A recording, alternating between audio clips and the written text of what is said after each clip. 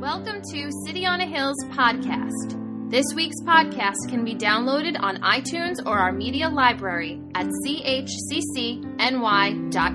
Anybody have a man cave here? Right? Okay. Look, Caleb raised his hand. You were the first one that I saw. Jeff, you have a man cave, place that's only yours. Right? Anybody else? A man cave? Joe, you have one too. Kind of nice, right? To have a little space that's yours. Unfortunately, when you have young kids, like I do, you don't get, they invade everything, right? You think that you have your own space, but you really don't. Well, again, we're journeying with this character, David, one of the most interesting people in the Bible. I would say arguably in the Old Testament, probably the most interesting character, wouldn't you say? I mean, if you looked at the totality of the Bible, maybe you'd say the Apostle Paul in the New Testament. But I don't know. I mean, David is up there. This will be the one message in the entire series that resonates the most with me in my own life where I am. This is one that I have marinated in. This is one that I've been in for so long and studied and studied and studied and OD'd on. And I'm really excited because I think I have a real word for us about as it pertains to where he is in his story, but where you are in your story. Can we open up with a word of prayer? Lord, I just ask, Father, I ask that you would have us walk into these caves that we're going to go visit today. Father, I would ask that we would see everything that is around David. Father, we wouldn't stand on the outside. We'd walk all the way in. We would feel and experience everything he experienced. Father, we would see our own lives in light of his life and how he related to you. Oh, Father, I didn't come here to just do religion. I didn't just come here to talk about a great story in the Bible. Lord, I didn't just come here to give a good sermon today. Lord, I came here so people could experience you. Father, use the feeble words, use the time that I've spent, Lord. Lord, by my own power, I'm powerless to this atmosphere, but you are, and Spirit of the living God, you have your way in this place today. Have your way over our minds and our hearts. Keep us from being distracted. Lord, may we hone in, may we focus in on your words to us here today. Don't let us leave this place the same. Change us, rearrange us, Lord, but move in here, move in our hearts, Father. Do something new in this place. And everyone said, Amen. Well, if you have your Bibles, I'm going to roll right into it. I would ask that you turn to 1 Samuel 21, and I'm going to start in verse 10. I'm going to move from verse 10. I'm going to go to verse 15. If you haven't been here, let me just give you a very, very brief backdrop to this sermon. Here we started 5 weeks ago, and we saw David, who was anointed by the prophet Samuel. And Samuel came. Remember, we said in that first sermon, he's number 8. And he was out in the field, and he was kind of by himself, and his parents didn't really want to have anything to do with him, and they kind of hid him away. And then we saw that he was the one. He was the appointed one. It wasn't his brothers. Eliab looked pretty good. Shammah looked pretty good. But God was like, no, I got my hand on this one. Number 8, the one that you didn't really think, the one that was excluded, that was marginalized. Now I have my hand on this guy, David. And then we moved on from there. We looked at how excellent he was, right? We talked about how he played the harp, and the king was looking for somebody, had a distressing spirit, was looking for somebody to come in and help him and play. And they bring this guy, David, who is excellent. We talked about excellence. And then we got into David and Goliath, right? We talked about that whole story. We got amped up with that, and we looked at what transpired with the Philistine and how David called on his God. And then the last time we were here, 2 weeks ago, before Brian Harden spoke, we looked at envy. And we looked at Saul, the king. What was he throwing at David? Spears, right? And it happened multiple times. Multiple times we see the king, when he was distressed, he couldn't take the fact, he was jealous. Saul has killed his thousands, David has killed his 10,000s. And he wants to take this guy out, this guy that he fears. He doesn't know, but we know, right? We know the story that God is calling him to be the king one day, but Saul wants to take him out. And now he's a man on the run.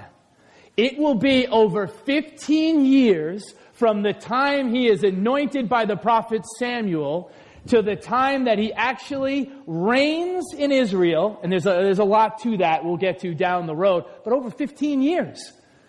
Long time, and God has him in training. So here he is as we pick up today. The spears have been thrown at him, but now he's going to be a man on the run. And here's what the text says. I've skipped a little bit. Again, if I was to teach every single aspect of David's life and every story, we'd be here for over a year. I would like that, but I don't think many of you would. So let's start out. Here we go. It says that day, David fled from Saul. No duh, smart man that he did, and went to Achish, king of Gath. But the servants of Achish said to him, isn't this David, the king of the land? Isn't he the one they sing about in their dances? Saul has slain his thousands and David his tens of thousands. David took these words to heart and was very much afraid of Achish, king of Gath. So he pretended to be insane in their presence, and while he was in their hands, he acted like a madman, making marks on the doors of the gate and letting saliva run down his beard. Achish said to his servants, look at the man. He is insane. Why bring him to me? Now, the Bible has a sense of humor. If you don't think the Bible has a sense of humor, this is meant to be funny when he says, am I so short of madmen that you have to bring this fellow here to carry on like this in front of me? Must this man come into my house? What is he saying? I think I have enough crazy people with me in Gath. I don't need anybody else. I don't need this guy. Isn't this kind of a weird story?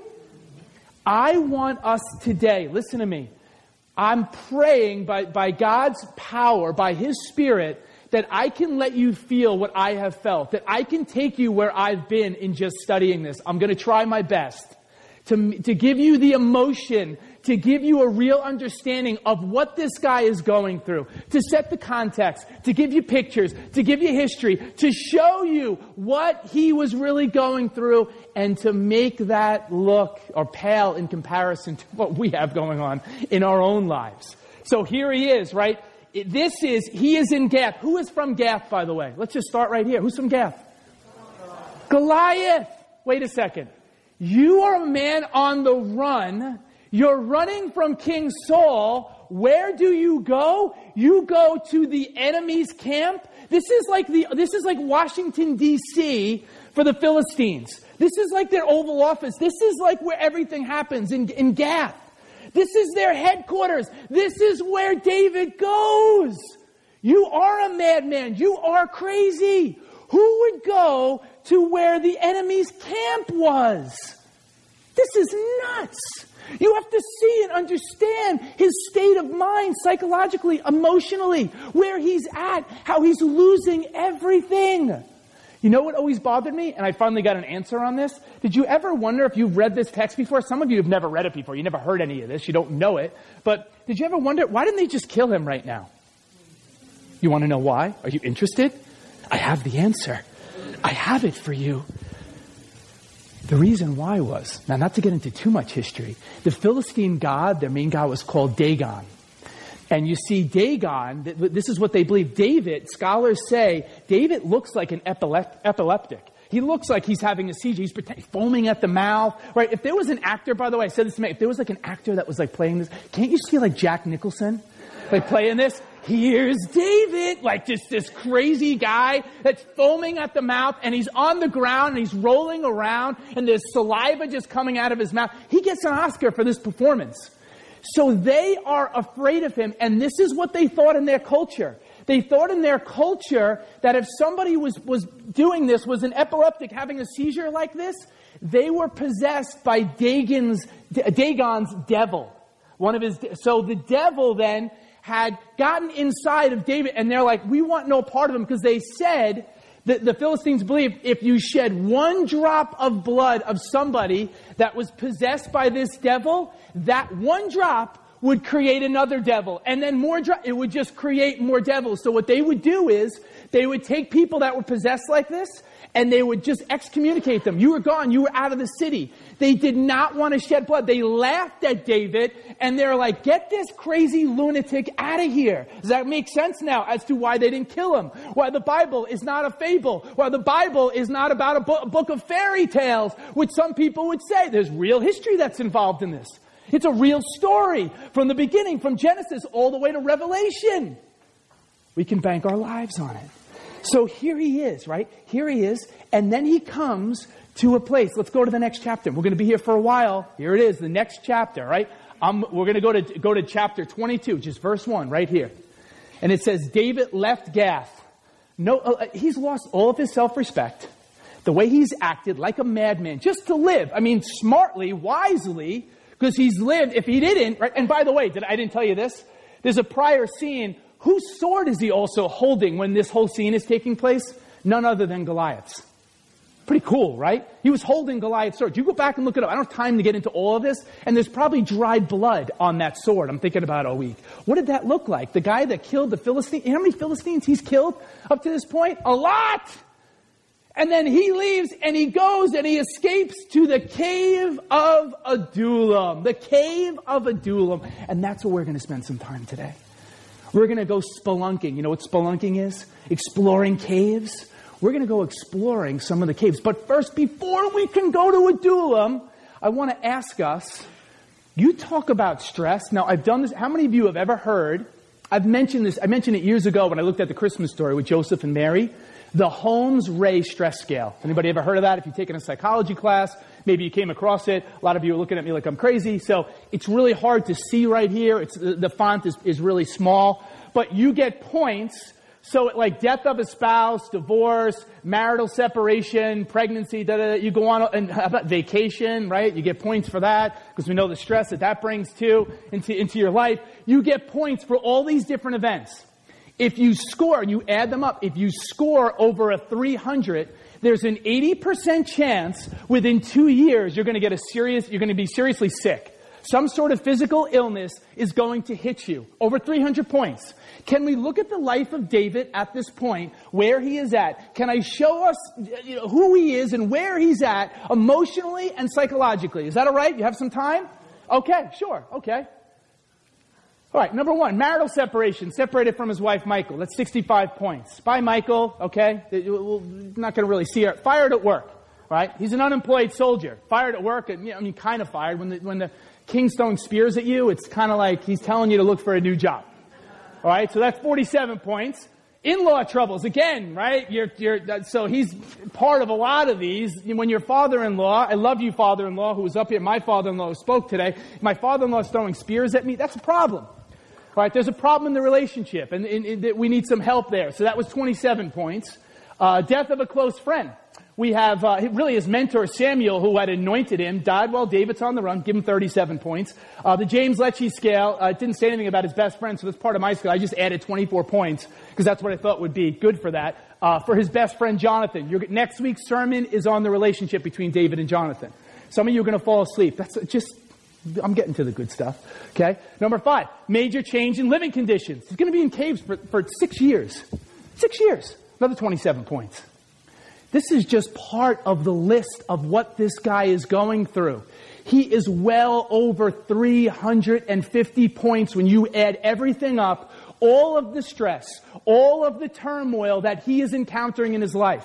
And scholars say, if you take him for 6 years, he will be on the run in 2 places. I'm going to take you back to caves in a couple of weeks in a very cool story that some of you probably know. Can't talk about it now. Stay focused. But 6 years, he'll be in Adullam and another place called En-Gedi. 6 years. He's going to be in caves.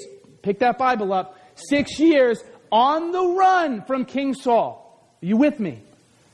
So here is this guy who is anointed to one day be king, and he winds up in the cave known as Adullam. Anybody, you ever go to the cave of Adullam? Have you ever been there? Have you ever been there? No. Have you ever been there? No, I think some of you have. I've been there. I'm there right now. Kind of living there right now. I have a room there right now. Pretty cozy. No electricity. There's a lot of insects. A lot of, things in there that I don't want near me, but they're kind of there, and things really are tough. You know what Adullam is? A.W. Tozer, he wrote a great book, The Pursuit of God. He has a chapter, The Blessedness of Possessing Nothing. It's in the cave of Adullam that we find out who God really is, when God strips away everything that we depend on. Chuck Swindoll, in his book on David, he calls them crutches. And I want you to look at this. All of the crutches that David can lean on in life, I wish you had crutches that I could use. Can I borrow that?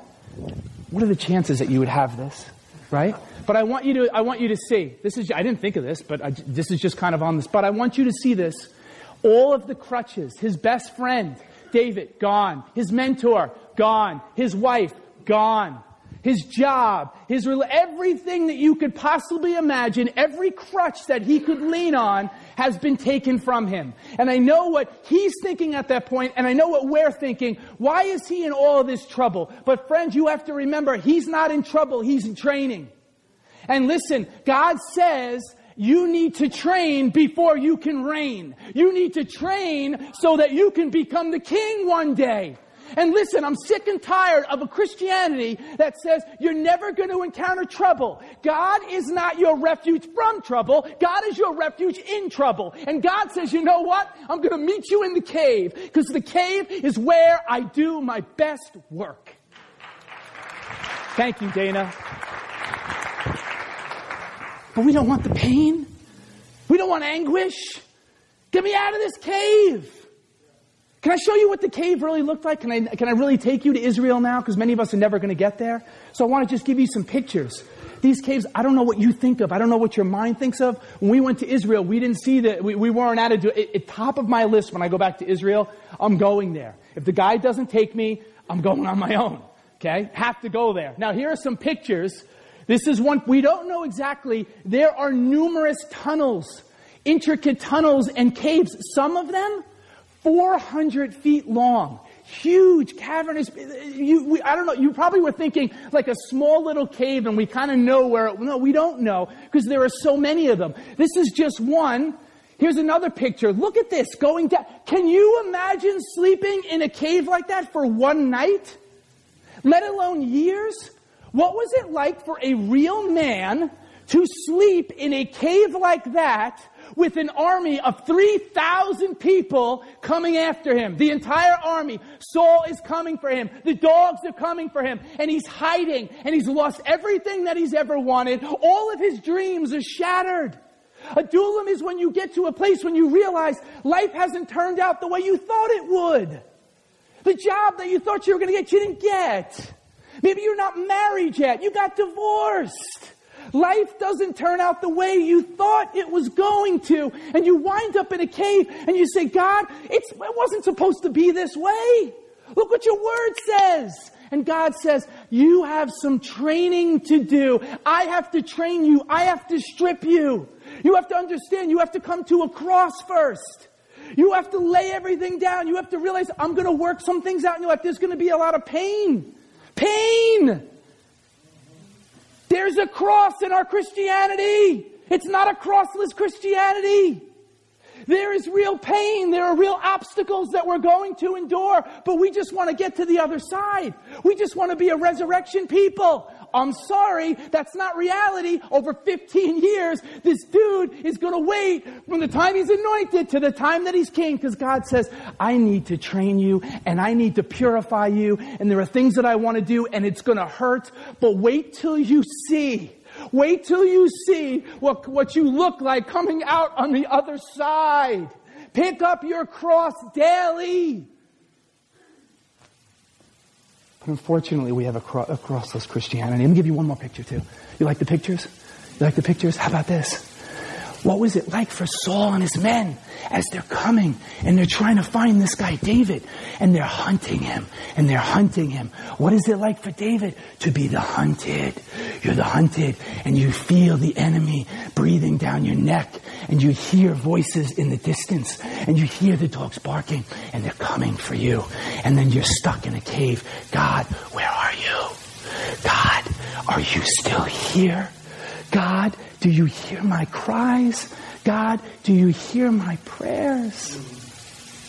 Can I show you too where he went? This is wild to me. And this is where I geek out a little bit. Maybe this is superfluous. Maybe it's not something you really have to know for this one, but I thought it was kind of neat. When you look on a map, look where Adullam is, right? Adullam is here.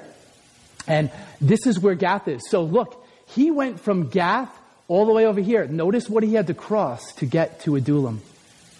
The Valley of Elah. That's where he fought Goliath. Why do I bring that up?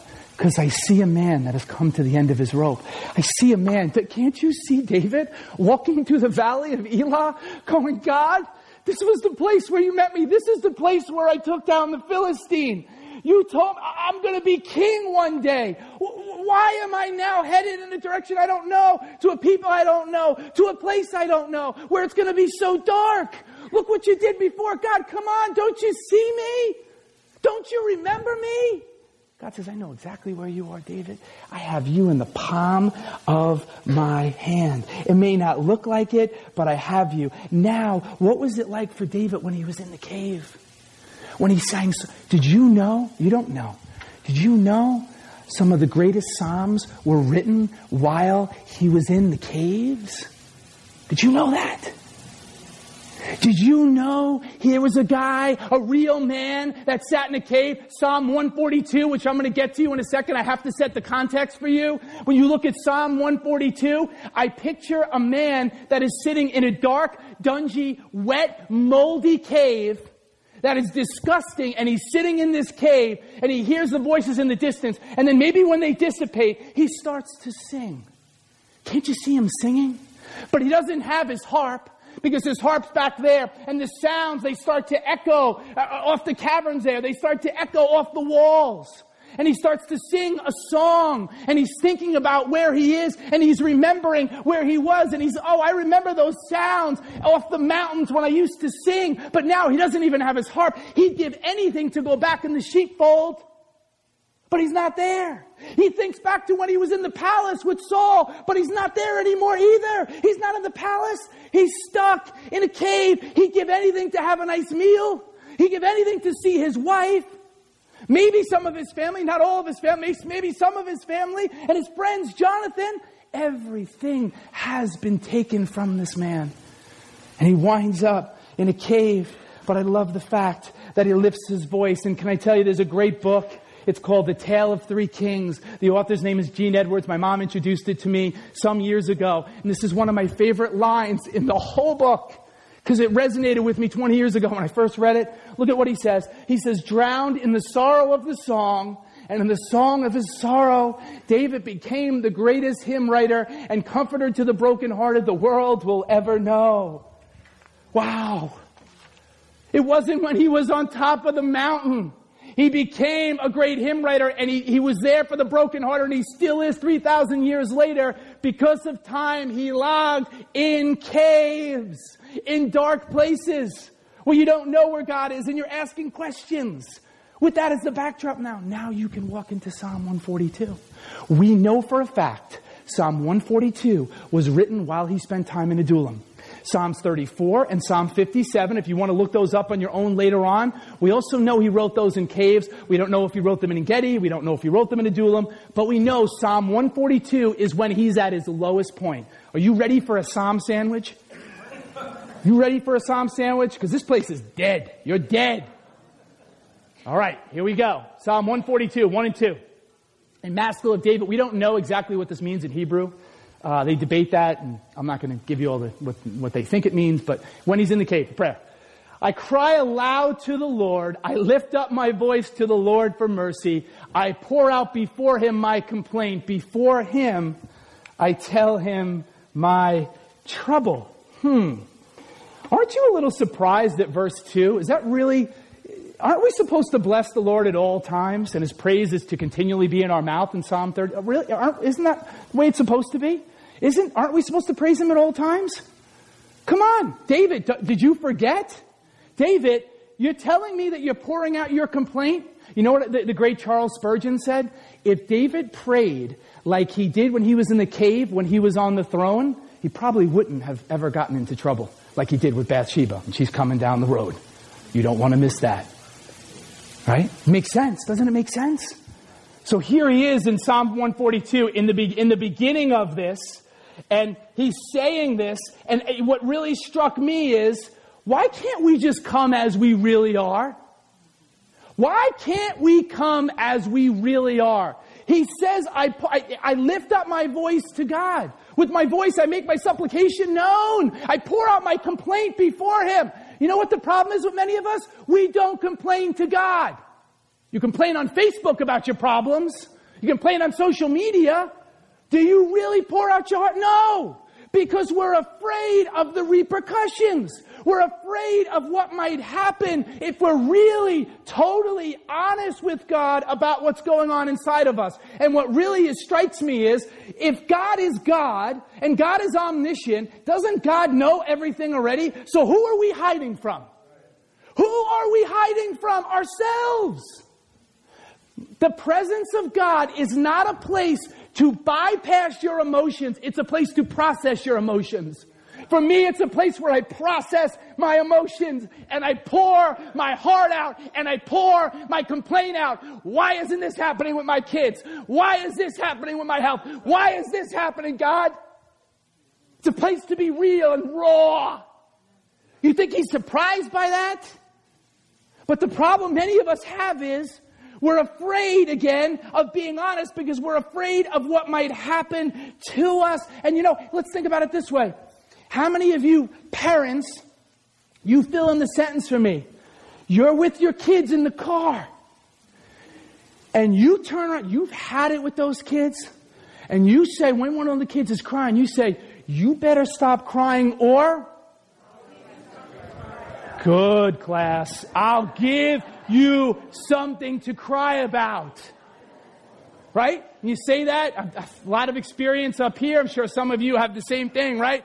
You better stop before I pull this car over and I'll give you something to cry about. And the kids they kind of stop and they start to right? You know what I'm talking about? Yeah. Did you do that? I was thinking, did you do that he did? No, with us. As kids, I don't remember. Did you do that with us? Did you abuse us? So you abused us? It's all right. It's a place for you to share your feelings and emotions. But I'm afraid, you know what I'm afraid of? I'm afraid sometimes that if I'm really open and really, God's going to say, I'm out. I'm preaching. No, that's the truth. I'm preaching like I know you. That's the truth. I know, you know it's true. That's right. You know it's true because I've done that before. I look at my life and I look at I look at my kids maybe and I go, God, you got to help me here, man. Help me. How do I do this? I need some wisdom, whatever. And I complain. And then I think about other people that would give anything to have kids. And then I say to myself, right, Steve, am I preaching? Then I say to myself, this, right? Come on. We're afraid of something. Really, you want to complain about this? I'm going to give you something really to cry about and something to complain about. No. The presence of God is a place for us to open our hearts and bare our souls about what's really going on. Why do we hide from where, can I just talk? Why do we hide from where we really are? We will never, I felt like this week I was like, you're never going to get to where you want to be until you start from where you really are. Until you start from where you presently are, you're never going to get to where you want to be. Stop pretending. Stop trying to act as if you have to pray, oh God of the seas and the land and the mountains. Hey, that's cool. You can start your prayers that way. If you want to pray that way, that's cool. But you then better get real about what's inside your heart. Because that's what God's looking for. God wants honesty. Be honest to God. Don't hide. We hide from ourselves. Let's start from where we really are, church. Let's start from where we really are. I told you it's a Psalm sandwich. Can I give you some more verses from this? At the end, I'm going to read you. I felt this morning at the end, I'm going to read you the whole Psalm. It's not a long Psalm, but I want to read it at the end of the sermon. All right, 5 through 7. I cry to you, Lord. I say, you are my refuge, my portion in the land of the living. Listen to my cry, for I am in desperate need. Rescue me from those who pursue me, for they are too strong for me. Set me free from my prison, that I may praise your name. He's in prison. He's literally in prison in this cave. Then the righteous will gather about me because of your goodness to me. Here's a man that really just opens up his heart.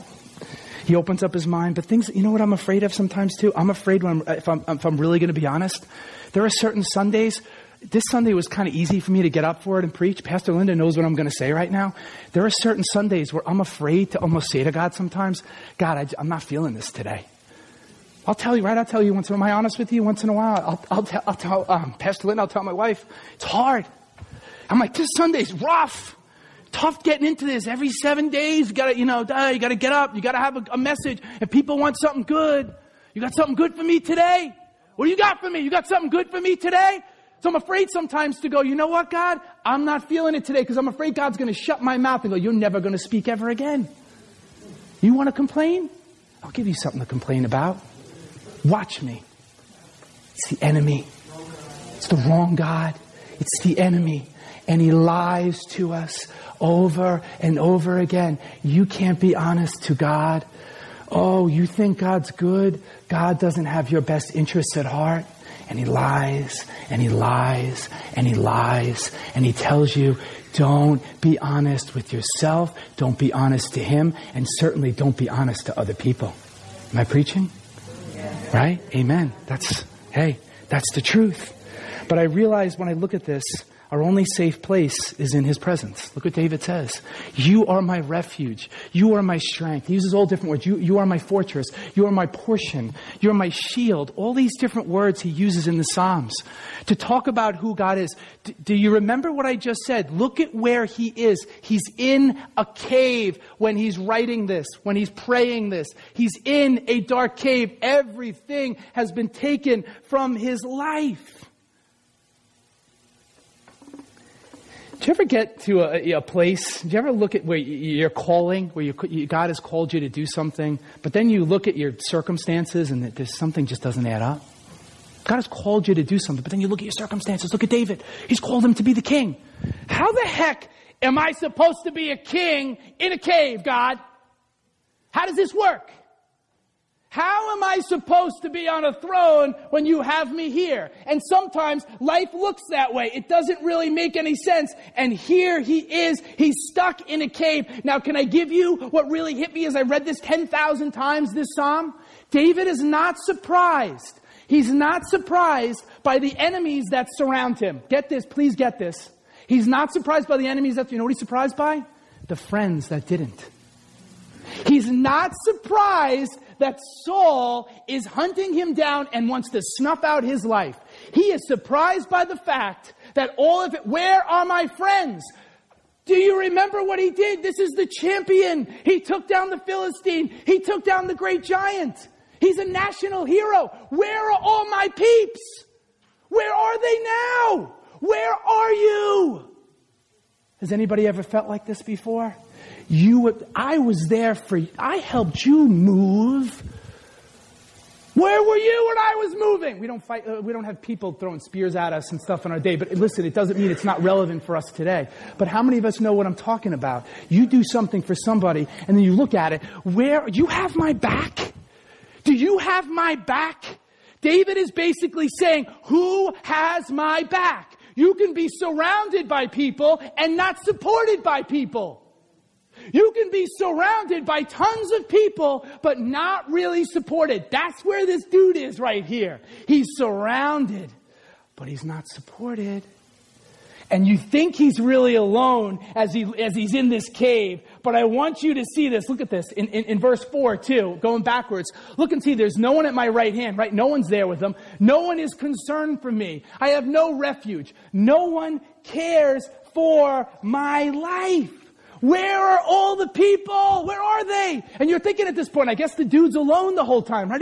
He's just alone in a duel. No one's there. Look who comes. Watch this. This is comical when you see this. We got to go back to 1 Samuel, right?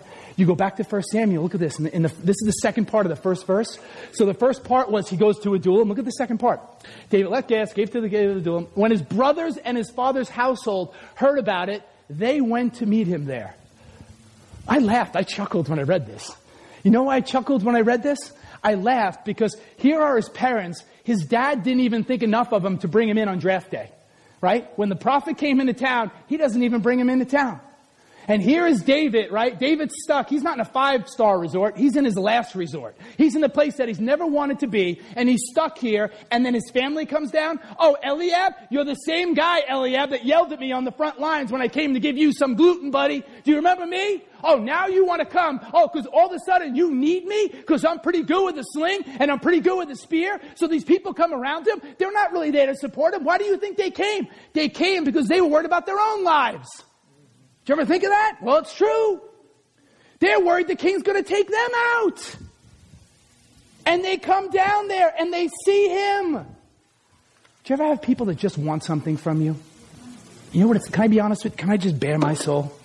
You know what it's like sometimes to even, not in church, but even like to be a teacher? Can I bring you into teacher world? I'll have kids that I had like last year, and invariably it's so fun. You know where I'm going with this. Every teacher in the room knows where I'm going. I haven't seen this kid in 5 months, right? Then this kid just shows up and they walk through the door and they're kind of sheepish and they walk through the door. They walk through the door. The average person uses their phone, touches their phone. Guess what? Over 60 times a day. Was it 60? Maybe it was more. I just read this during the week. Was 600? Yeah, 600. Isn't that crazy? Anyway, what was I saying? Oh, so I'll have kids and they'll kind of just walk in my room and they walk in like this. They walk in real sheepish and they come up to my desk. You know, this is what I do. I've been teaching for 20 years and I just go, you want me to write you a recommendation, right? How did you know? How did you know? Let me tell you why, pal. I haven't seen you in 5 months. You loved class, right? You said you loved class. Then you leave. I haven't seen you in 5 months. You just need something from me. I think every parent in here can relate to that, right? When your kids just need something from you. I think every friend can relate to this. When people just need something, somebody calls you, or I get a text message from somebody I haven't talked to. I got a text message recently, not from somebody in this church, but somebody else, and I knew right away, and it was just like, all right, I texted back. What do you need from me? I didn't say it, but in my head I'm going, what the heck do you need from me? I haven't heard from you in a while. You don't really care about how my wife and kids are. You just need something from me. What do you need? Let's cut to the chase. Cut the garbage. Tell me what you need, and I'll let you know if I can do it or not. Has anybody else ever been there? That's how David feels. I'm preaching. That's how David feels. He has these people that are coming, his family. He has the broke relatives. David got the record contract. David was big time. He's got the broke relatives that are coming. David, you're the king. I'm going to put my lot with David. Yeah, I'm going to go. Yeah. You didn't even know who I was. I was out in the, you never came to say hi to me. You never talked to me. Now all of a sudden you need me. Here is David surrounded by family. And wait, here's the best part of the sermon. You thought this was going to be a really boring sermon. I'm setting you up. I'm setting you up. I'm going to unload on you in a minute. I'm going to unload on you. Get ready. Put your seatbelts on. Fasten your seatbelt. You're going to hit some turbulence. You're going to need your seatbelts because I'm going to smack you in a second.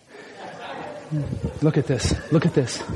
This is the verse that I've been waiting to preach on. I got to this point. I made it. If you made it, God bless you. You made it to this point. If you don't have saliva running down your face, you made it. Ready? Here it is. Look. 22:2. And the screen, it doesn't want to go to the next verse. You have to go to the next verse. I just told you how bad I want to finish preaching this. Don't make me get up here and don't make me do it. There we go. Okay. All those who were in distress or in debt or discontented gathered around him, and he became their commander. About 400 men were with him.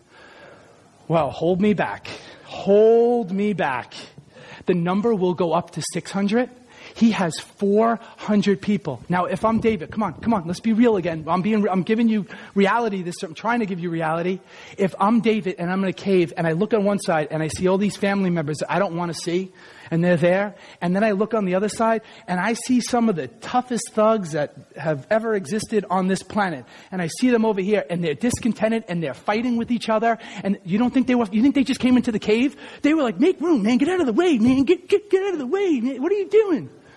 We take the, listen, well, I'm not even going to get into that, but imagine what this scene is like as he's trying to, oh God, this is the team, really? This is the team that you want to give me? This is my team? I don't want this team. Give me a new team. I don't want to work with these people. And if you don't think he said that, I don't know. You're not with it. The Bible doesn't tell us. Can't you see him saying that? God, are you kidding me? These are the people you want me to work with? The people that are in debt, great, thanks a lot. You brought your debt into the cave. Oh, you have family problems. You have marital problems. Put all your marital problems over here. Everybody that's in debt over there, if you're discontented about God knows what, you come over here. Just hang out. I don't know, hang out in the cave. I don't know what to do with you. God, you got to handle this. I don't know, I'm in a cave. I can't see. This is terrible. What am I supposed to do with these people? That's what it's like. But he didn't jump up and down like that. But these are the words. This is the backdrop to what's going on now. Oh. This is what I've been building to. The same people in 22:2 that are discontented, that are in debt, that are in distress, are going to be the ones that bring David to the throne. These are the same people that are going to be David's mighty men. The people that it looked like are worthless. The people that it looked like they had no talent. They had nothing to give. And God says, these are going to be your knights of the round table. And there are 37 of them. And there is Abishai. And there is Eliezer. And there is Benaiah. And I can go on down the list, half of the names I can't even pronounce. These are going to be the men, these seemingly ordinary men that God said, I'm going to do amazing things through you. But if you looked on them at the surface, and if we looked at some of our lives here today, you'd say, who am I? How can God use me? God wants people that are unqualified in the eyes of the world. God says, you're unqualified. I'll take you. I'll take you. I'll take you. I'll take you. So he takes. I'm not done with them. You thought I was done smacking you around with them? No, you need to feel them. You need to feel them, because I changed my whole sermon. Because at this point I said, I have to, instead of just sticking with David in the cave, I have to show the people, I have to show them who these mighty men were. These were his mighty men in disguise. My sister's not here, and shame on her. This is his SEAL Team 6. This is SEAL Team 6. Do you want to read about some of their exploits?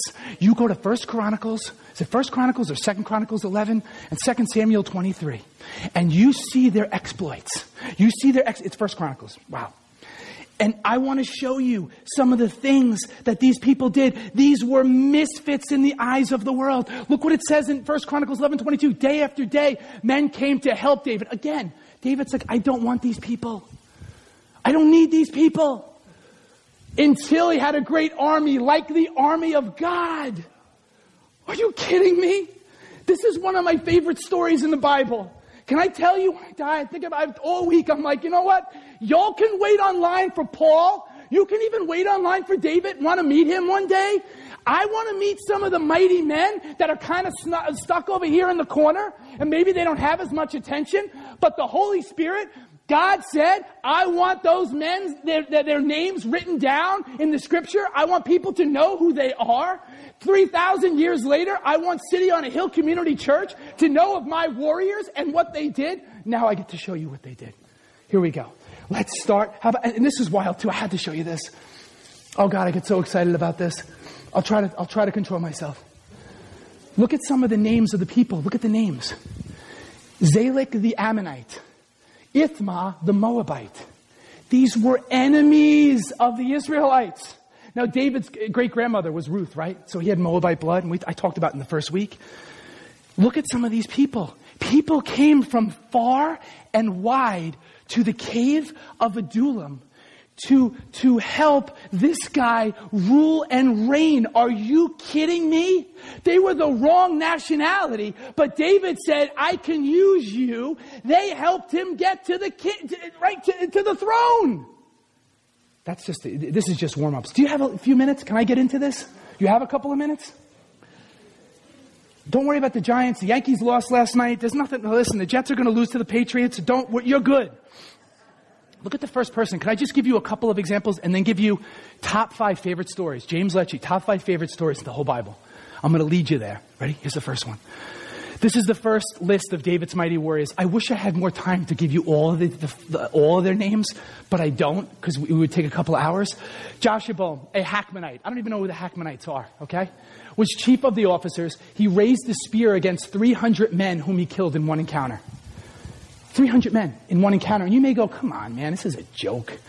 some guy, he's out in the field and he kills 300 people. Yeah, this is a fairy tale. I'm really supposed to believe this? Because I know what some of you are thinking right now. I think you leave out when the power of God comes on someone and comes on a people and he moves like he did for Dan Nolan. You know what that prayer meeting was the other night? Pastor Linda, you know what that prayer meeting was? There were partitions like over here and there were just seats right here.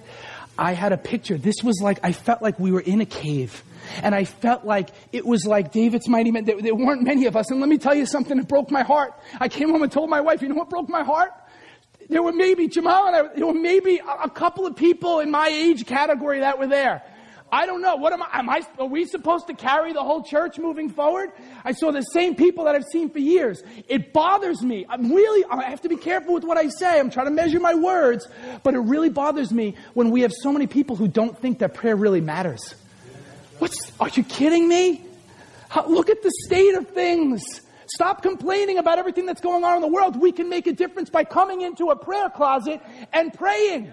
We're not going to have real physical swords, but hey, let's pick up, how about picking up the sword of the Spirit like these guys did and saying, I'm holding on to promises for my church, for my family, for my community, for my health, for my kids, for everything, and I'm not going to let go until I see things happen. I'm going to start, listen, like I do at school, I'm going to start calling people out. Where are you? What are you going to do? Oh, I don't know. I'm mad at you. I don't want to. Go ahead. Go. Listen, I love you. I love you enough to tell you the truth. Pastor Linda always, I love you enough to tell you the truth. Where are you? We need you on that wall. We need you. I want you there. And I know some of you work. I know some of you have great excuse. I'm not just saying this prayer meeting. I'm saying in general. I'm not saying, where were you? In general, where are you? We need you. How about the second guy? People, they had nothing going for them. 12 to 14. Next to him was Eliezer, son of Dodai. Great name. The Alahite, one of the three mighty warriors. He was with David at Pas Dammim when the Philistines gathered there for a battle.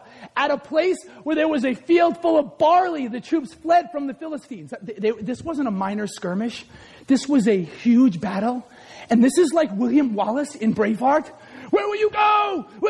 The one guy says, we will go home and we will live. Right? Jamal knows the whole movie. But that scene, you know that scene I'm talking about? That's what these guys literally did. We would run and we would live. And they go home. These guys leave. Look what happens. They took their stand in the middle of a field. They defended it and struck the Philistines down. And the Lord brought about a great victory. Can you see David? Can you see these two dudes just kind of looking at each other and going, God, they look up and say, God, this is what you want. We're not backing down. We're going to be at those prayer meetings. We're not backing up with our kids. They're not going to get our families. The enemy's not going to get us. I'm coming at you. Let's go. And God brings about a great victory. Oh, I'm not done. The Bible gives us more detail about this one event. Look at this. Next to him was Eliezer, the son of Dodai, one of the mighty three warriors. The Israelites retreated, but Eliezer, look at this. He stood his ground and struck down the Philistines till his hand grew tired and froze to the sword. Are you kidding me? Where is that kind of passion from the church today? The dude's arm locked. His sword froze to his hand. Where are my people who are called by my name that are going to grab the sword of the Spirit, the Lord would say, and they're going to start swinging until they can't stop? Where is that kind of passion? That's what God's looking for, church. And you may say, I don't have that kind of passion. You better start praying that God gives it to you. You better start praying that, you know what, God, I want that kind of passion. I want to be like a mighty warrior. I want to be somebody out in the battlefield. I think God was looking over the horizon, to and fro. Who's going to believe me? Who's going to believe me that I'm actually, there they are. Two guys right there. This David, yes, David believes. Can I give you one last story? I promise I'll be quick. Can you give me a little more time? Because I'm into this. Here's the last one, right? Here's the last one. 2 Samuel 23, 13, 17. During harvest time, if you don't get moved by this, I don't know. I need somebody up here on the keyboard for this. We need somebody on the keyboard. Barbara, thank you. During harvest time, 3 of the 30 chief warriors came down to David at the cave of Adullam while the band of Philistines was encamped in the valley of Rephaim. At that time, David was in the stronghold meaning Adullam. This is not at the same time.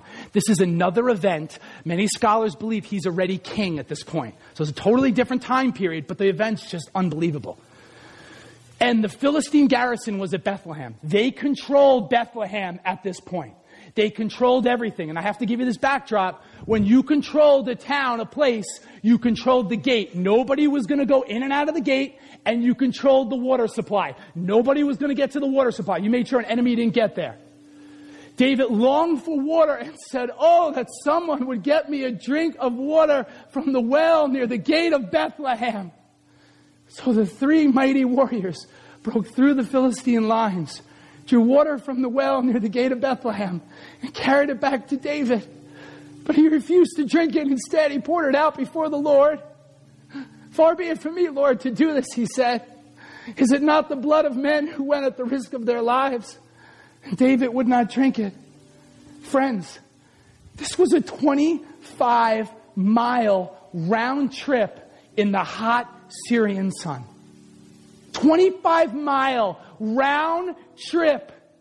They heard the king. The king didn't say, you have to go get me some water. This is him being nostalgic. This is him remembering back when he was in Bethlehem. And he kind of just sighed and he said it. And he never expected them to do it. But I see these 3 warriors, the same guys that came there discontented, in debt, and distressed. And they said, that's what our king wants? They said, yo, let's go. Pack it up. We're going out.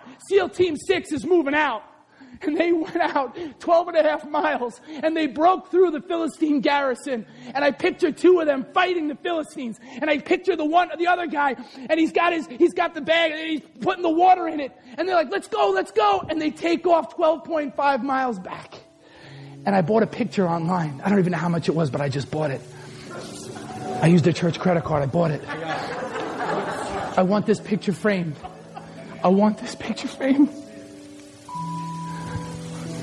Because I see David right there. It's David. You're the 3 mighty men. Here you go, my king. Wait, what? What did you guys do? Where did you go? You went all the way to Bethlehem and you brought me back some water? Are you kidding me? You want to talk about devotion? In Hebrew, you know what they call this? And I want to put the word up. Here it is. Hesed. Everyone say it. Hesed. Hesed is utmost devotion and loyalty. It is loyalty that one would have for their family, a father or a mother. You give up your life for your kids in a heartbeat. It is love and devotion for your enemy. This is Hesed to the umpteenth degree. This is a group of men that say, I will do anything for my king. Your wish is my command. And here's the scene though, friends. David takes the water. Stay with me. He takes the water. He says, I can't drink it. And he pours it out onto the ground. And right at his feet, I see a puddle. And the thirsty ground soaks up all of the water that's there. And I see tears coming down his face. Will the Lord find that kind of devotion here? Will the Lord find devotion like that at City on a Hill Community Church? For a people that say, I will do anything. Whatever the king wants, I will do. Wherever the king says go, I will go. Can I give you one more little piece? This is a little deeper, but on this story. Can you see why I want this picture? This top 5 stories for me. If this doesn't touch your heart, I don't know what will. To have this kind of devotion for the king. No, it's tied into us.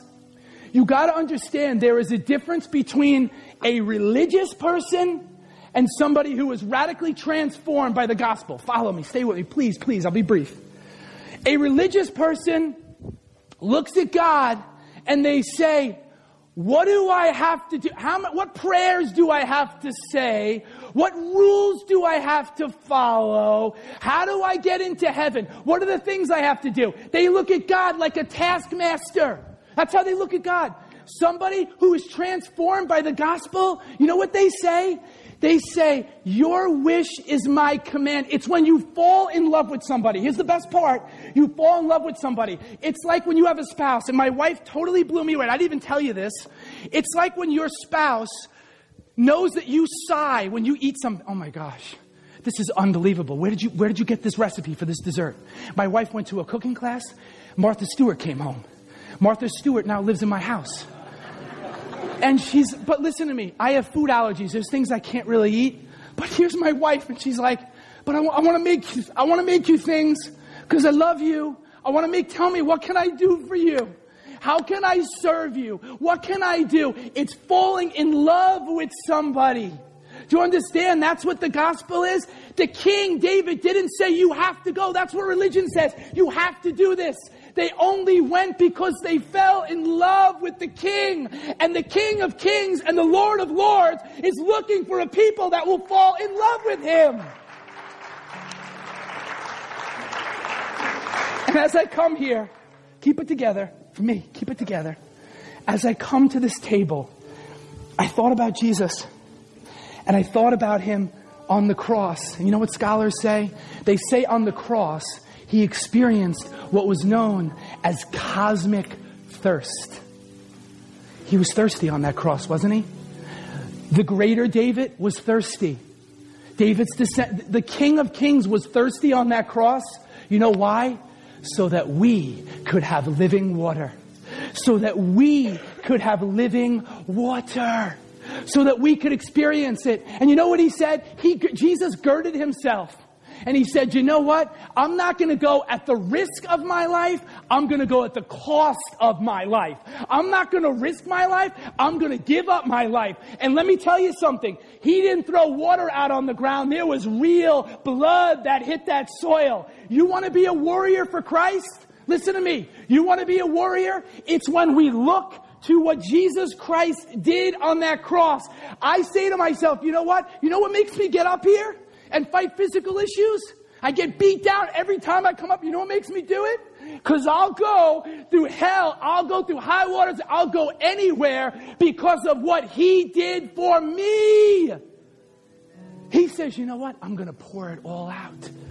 And he lays it all out there. He says, I'm going to give up my life so that you can experience real life. And his blood is shed on Calvary.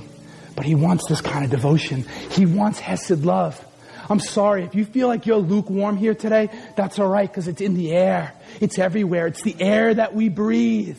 It's all around us. I'll go to church for 2 hours, man. Preacher, man, you almost done? You went a little bit over today. I know some of you are thinking that. I don't care.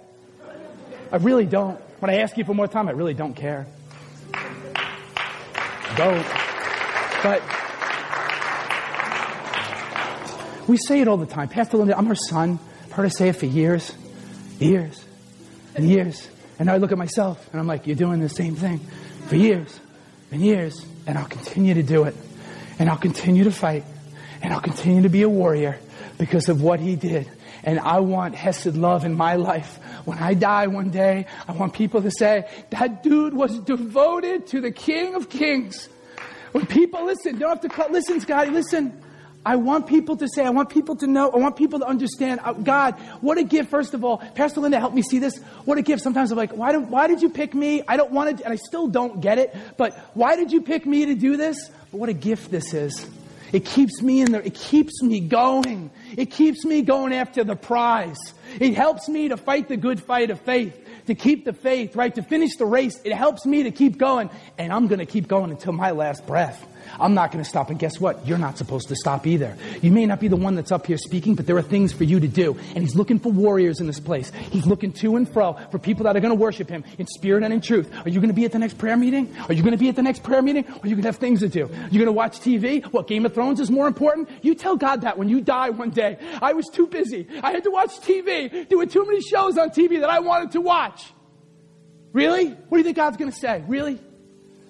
It's the truth. I'm just, all sermon, I'm keeping it real with you today. What are you going to say? What is more important than giving your time to the King of Kings, the one that created you? What's more important than coming to a prayer meeting? What's more important than coming to a Hill House meeting? What's more important than gathering with the saints on a Sunday? I'm not talking about sitting home and listening to a podcast. That's not church. That's pseudo-church. That's fake church. This is church. I got to stop. Lord, Lord, for those people that are in Adullam right now, Father, just minister to them. Minister to their spirits. Breathe on them, Lord. Breathe on them right now. May they feel your power. May they feel your spirit. Oh, Spirit of the living God, we feel you in this place right now. Oh, your presence is so thick here. Lord, I pray that this picture that we saw at the end of the sermon would be branded in our minds. Oh, Lord, advertising companies try to brand images. And all these companies, I want to be branded by you, Father. I want to be branded by your book. I want to be branded by the stories in here. Father, help us to realize how distracted we are. Help us to realize how the enemy is lulling us to sleep every single day. All the distractions with our phones, with the TV, with all these things that aren't bad things in and of themselves, but they keep us from the one really good thing, spending time with you. Father, I don't want to condemn anyone in here. Lord, I just want to light a fire. Father, I want more people that are serious about I want more Hesed love for you. I want followers like these mighty men that are going to go the distance, that are going to go into enemy territory and are not going to retreat. And we're not going to just complain about problems that are happening in the world, but we're actually going to do something about it and come to a prayer meeting and lift up our voices like David did. Can we read that psalm? Can I read you the psalm in closing? Can we read the psalm together in closing? I can't even see straight. Hopefully it ministers to you. I never do this, but I feel led to do it. I cry out to the Lord with my voice. With my voice to the Lord, I make my supplication. I pour out my complaint before Him. Oh, I better hear some complaints this week in my spirit. I better hear some complaints. People that are really honest with God. Don't lie to Him. I pour out my complaint before Him. I declare before Him my trouble. When my spirit was overwhelmed within me, then you knew my path in the way in which I walk. They have secretly set a snare for me. Look at my right hand and see, there's no one who acknowledges me. Refuge has failed me. No one cares for my soul. I cried out to you, O Lord. I said, you are my refuge, my portion in the land of the living. Attend to my cry, for I am brought very low. Deliver me from my persecutors, for they are stronger than I. Bring my soul out of prison, that I may praise your name. The righteous shall surround me, for you shall deal bountifully with me. Amen. Music team, ushers, you come and do business before the table. You come and do business today. We're not done. We're just getting started. We're getting started. There's more to come for the church. There's more to come in this series. This is an exciting time. You come back. The easiest thing to do next Sunday, the easiest thing to do next time we have a prayer meeting is going to be to stay home. Because that's what the enemy wants you to do. You're good. You don't need to go. You don't need to go. You went last week. You went the week before that. You don't need church. You don't need any of that stuff. Lies from the pit of hell. Thanks for listening to City on a Hill's podcast. For more resources, visit us at chccny.com.